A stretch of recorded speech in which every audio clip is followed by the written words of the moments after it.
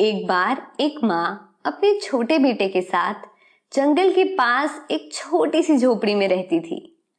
हालांकि वे लोग बहुत गरीब थे, लेकिन वे एक दूसरे से प्रेम करते थे। उनका घर प्यार से भरा था। माँ बहुत मेहनत करती थी। वो अमीर पड़ोसियों के लिए सिलाई, रोटी पकाने और उनकी फैंसी पार्टियों के लिए खाना बनाने के साथ साथ जो भी छोटे मोटे काम मिलते थे उन्हें करती थी। लेकिन रात में जब उसका काम पूरा हो जाता था तो वो और उसका बेटा आग के पास बैठते थे।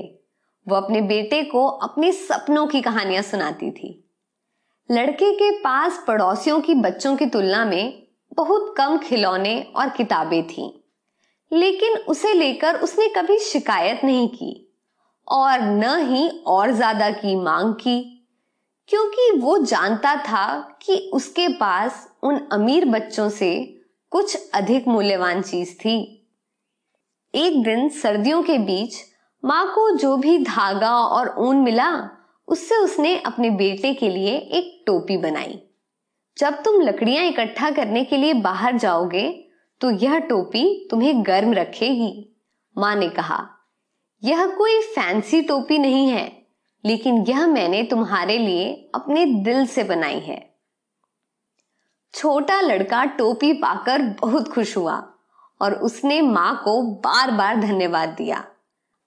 वह जानता था कि उससे कहीं ज्यादा माँ को टोपी की जरूरत थी, लेकिन फिर भी उसने विनम्रता के साथ माँ की बनाई टोपी को स्वीकार किया, क्योंकि वो जानता था कि उससे माँ कितनी खुश होगी, क्योंकि वो अपने बेटे को बहुत प्यार करती थी। जब भी उसने अपने सिर पर टोपी पहनी उसे एक अजीब और अद्भुत अनुभूति हुई।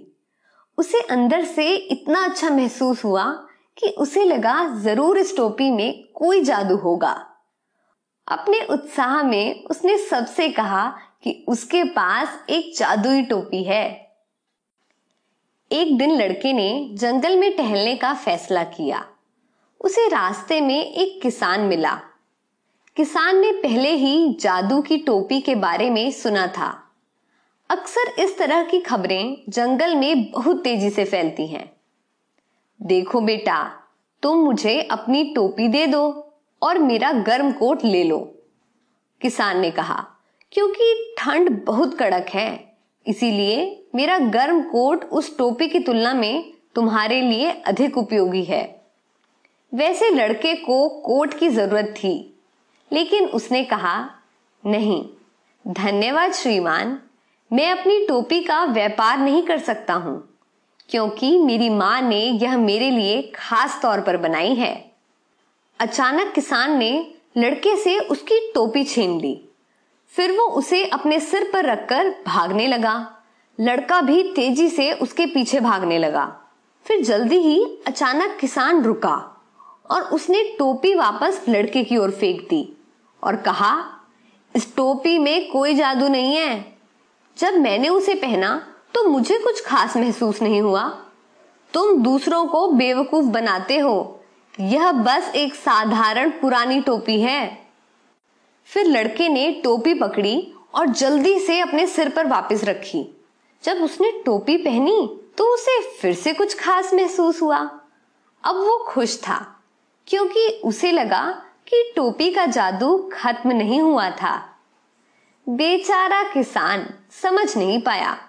लड़के ने अपने मन में सोचा, निश्चित रूप से किसान ने कोई गलती की होगी। मेरी टोपी वाकई में एक जादुई टोपी है।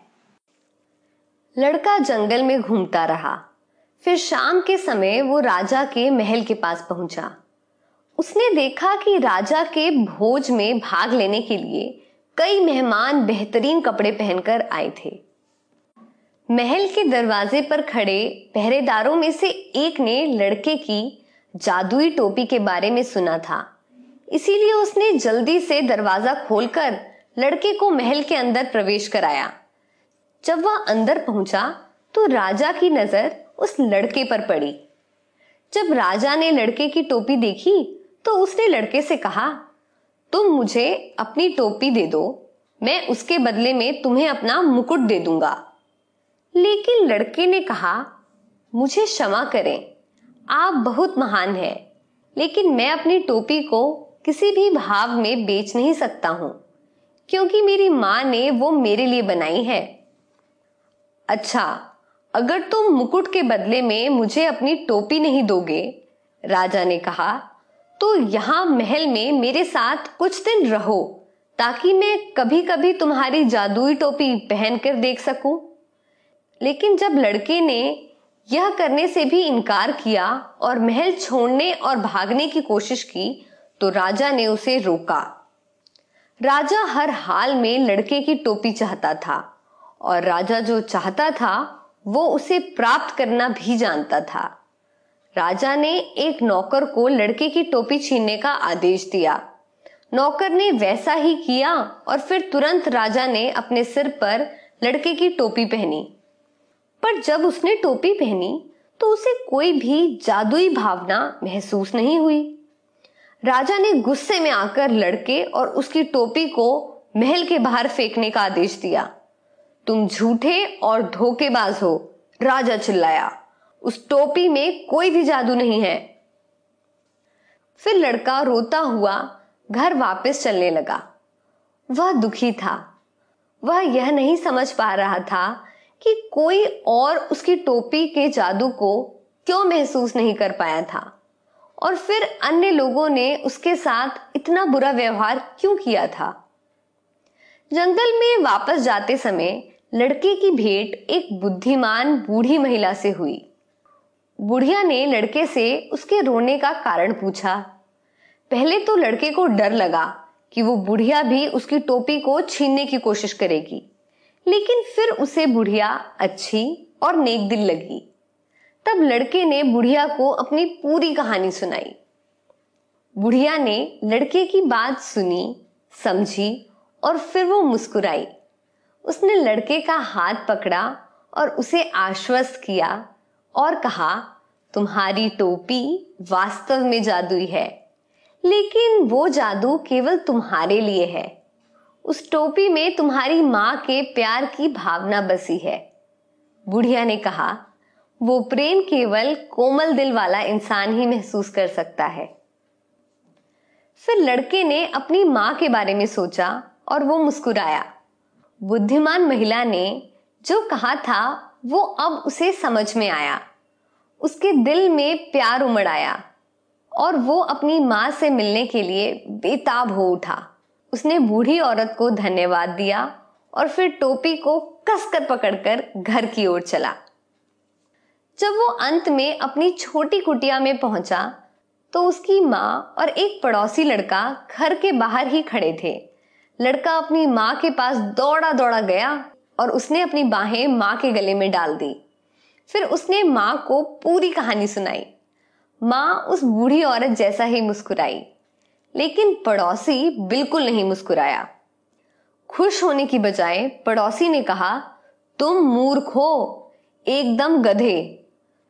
तुम चाहते तो उस पुरानी टोपी के बदले में राजा का ताज ले सकते थे।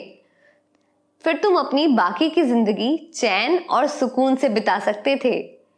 क्या तुम इतना भी नहीं समझते हो?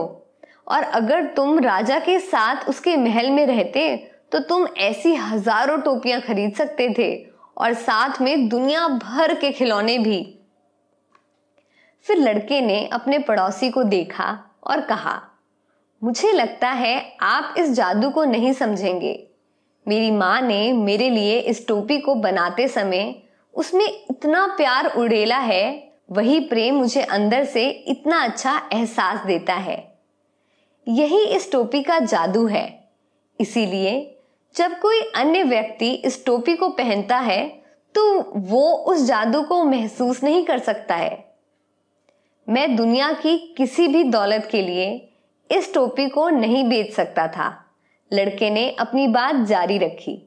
जरा देखो, मुझे धन की जरूरत नहीं है और न ही मुझे एक महल में रहने की कोई तलब है।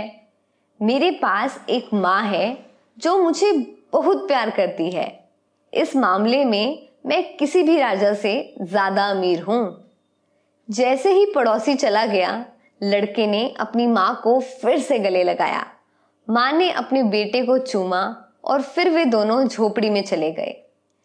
छोटे लड़के और उसकी माँ ने उस दिन जो कुछ सीखा, उनके दिलों को वो पहले से पता था कि प्यार देना अपने आप में सबसे बड़ा जादू है। और उस रात जब वे आग के सामने बैठकर कहानियां सुन रहे थे, तब लड़के की टोपी सोने में झिलमिलाती हुई लग रही थी।